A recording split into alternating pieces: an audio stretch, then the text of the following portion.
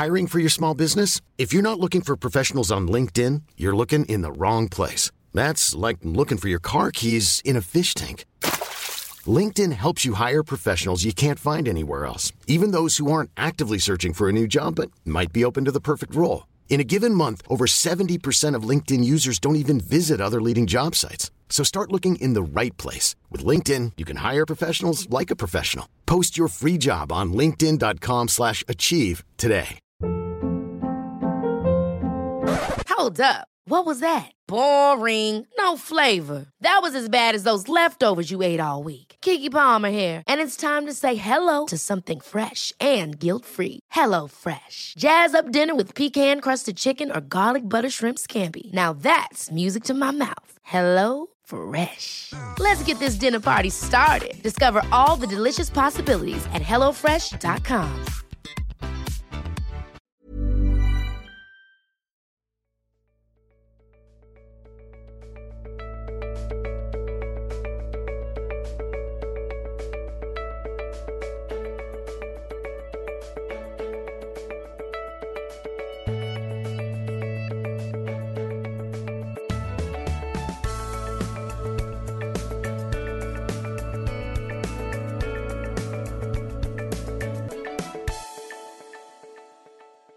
Hello, I'm Julie Gould, and this is Working Scientist, a Nature Careers podcast. In this series, we're talking all about mentoring. Over the last 3 episodes of this series, we've learnt that a lot can be expected of research supervisors, PIs, and group leaders. As oceanographer Nick Roden pointed out in a previous episode, sometimes they are just maxed out. Now, some people I've spoken to say that a lot of the roles that they do come under mentoring. But are all the tasks that these lab managers, research managers do really mentoring? In this episode, I speak to different researchers to find their view on mentoring and supervising. And then I speak to some career coaches to find out more about the difference between mentoring, coaching and supervising, as well as championing, to see if we can untangle and differentiate between these roles and if research supervisors really should be doing them all. As part of my research for this series all about mentoring, I asked 20 different people, both inside and outside of academia, what they believed mentoring is. Here's just a small selection of the definitions that I've heard. I guess a mentor is not necessarily someone who is in the same field of research as you, but to help somebody who is usually younger or less experienced than you. That guides research trainees in their work and academic career.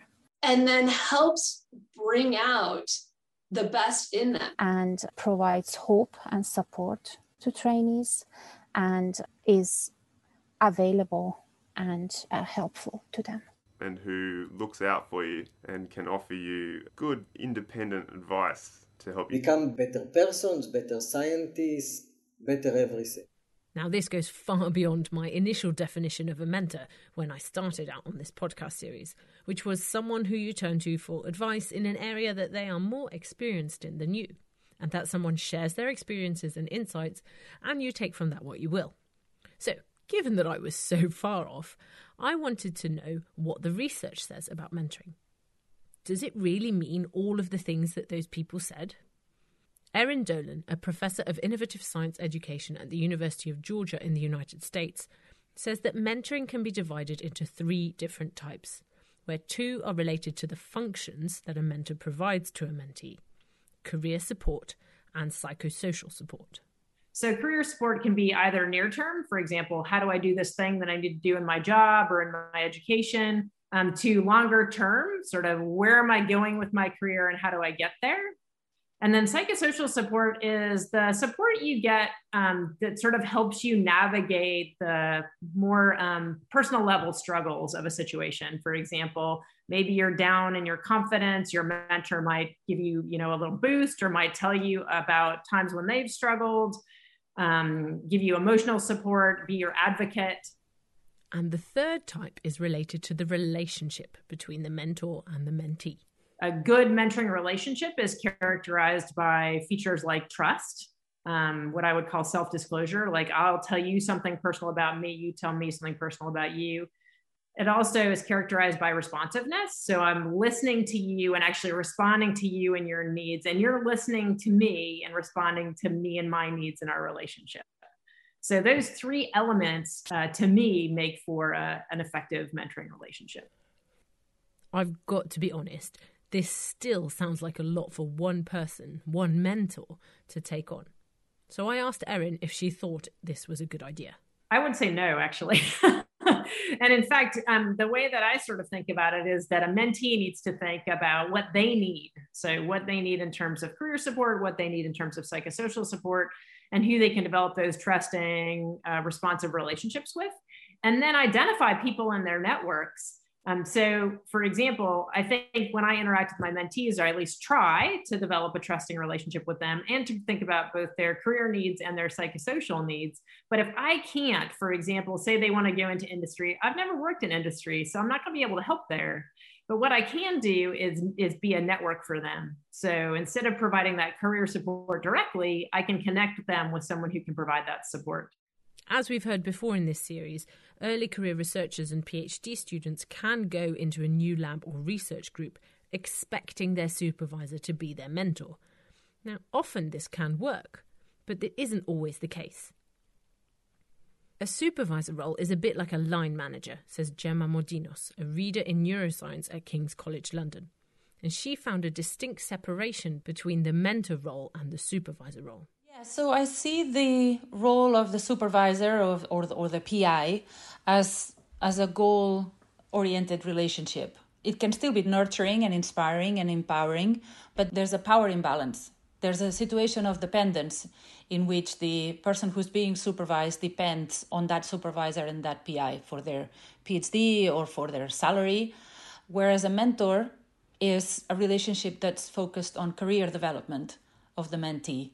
So there's no direct dependency between the mentee and the mentor, and it's basically focused on providing encouragement and direction and keeping the mentee focused on the bigger picture, having some perspective, and it's a confidential relationship. But she does admit that there can be overlaps between the two roles.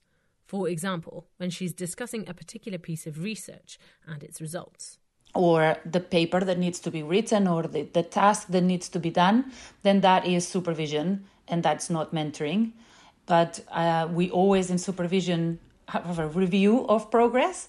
And in this review progress, and also in informal or lab meetings, I try to give advice and personalize to the career development of that person specifically. So not to do with the project that we're doing, but to do with them and what they need for the next stage, or trying basically to make it easier for them than it's been for me in the occasions when it hasn't been easy, based on my experience. Progress is based on the goals that are set at the beginning of a relationship with a mentor, and sometimes mentors and supervisors use coaching techniques to help them in their quest to reach these goals, to guide others to be their best selves.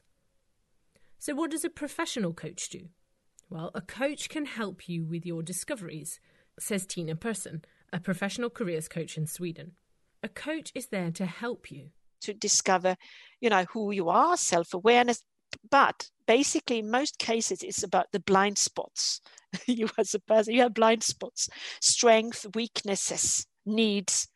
And when you learn to know that, it's easy for you to start to navigate and control and understand other people. The fundamental difference between coaches and mentors, according to Sarah Blackford, who is a professional careers advisor specialising in working with academics, is that it is all about who has the answers.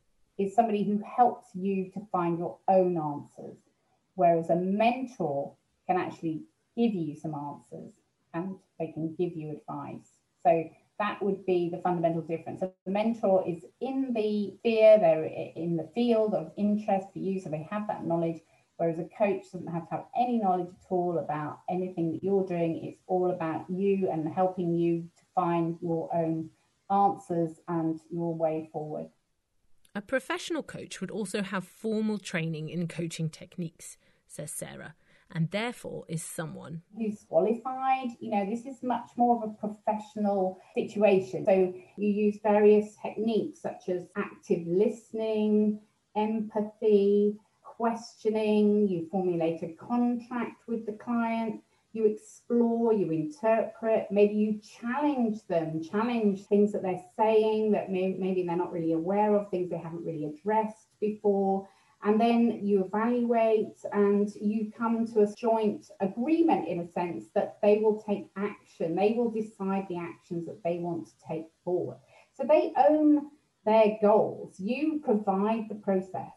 But if a coach strays into the realm of mentoring, they can get into trouble, as Tina tells me. Every time I coach and people are not very happy with me, that is when I falling into the trap to leave my coaching role to mentor. Then I fail. So this is about my coachee's expectations that I'm clear over. I'm a coach now. And when you ask that question, you ask for my advice. And that will be my opinion. You see, I need to be very clear. During our conversation, Tina said it was important for her to set out expectations with her clients to make sure that she doesn't get into trouble or put on the wrong job hat, as it were, and to make sure that she makes it clear when she's moving away from coaching to advising or another role. Okay, so what about a champion, a sponsor? What is one of those? Well, says Sarah Blackford, it's someone who blows your trumpet for you, really. If you, as a supervisor or mentor, have been working with someone, or you know that they're really good at what they're doing in particular areas, then you can champion them, you can sponsor them, you can recommend them, bigging this person up. And actually, it's something I think that, in a sense, you need to champion yourself as well. I have to say, this is something I think we could all do a bit of, to champion ourselves, to be proud of ourselves and our achievements, and, in a humble way, to share them with the rest of the world.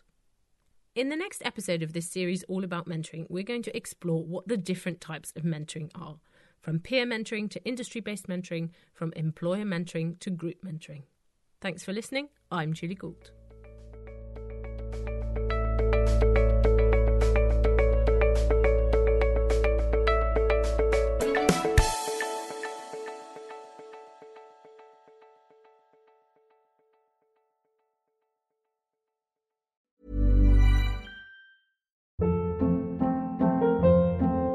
Hold up. What was that? Boring. No flavor. That was as bad as those leftovers you ate all week. Keke Palmer here. And it's time to say hello to something fresh and guilt-free. HelloFresh. Jazz up dinner with pecan-crusted chicken or garlic butter shrimp scampi. Now that's music to my mouth. HelloFresh. Let's get this dinner party started. Discover all the delicious possibilities at HelloFresh.com.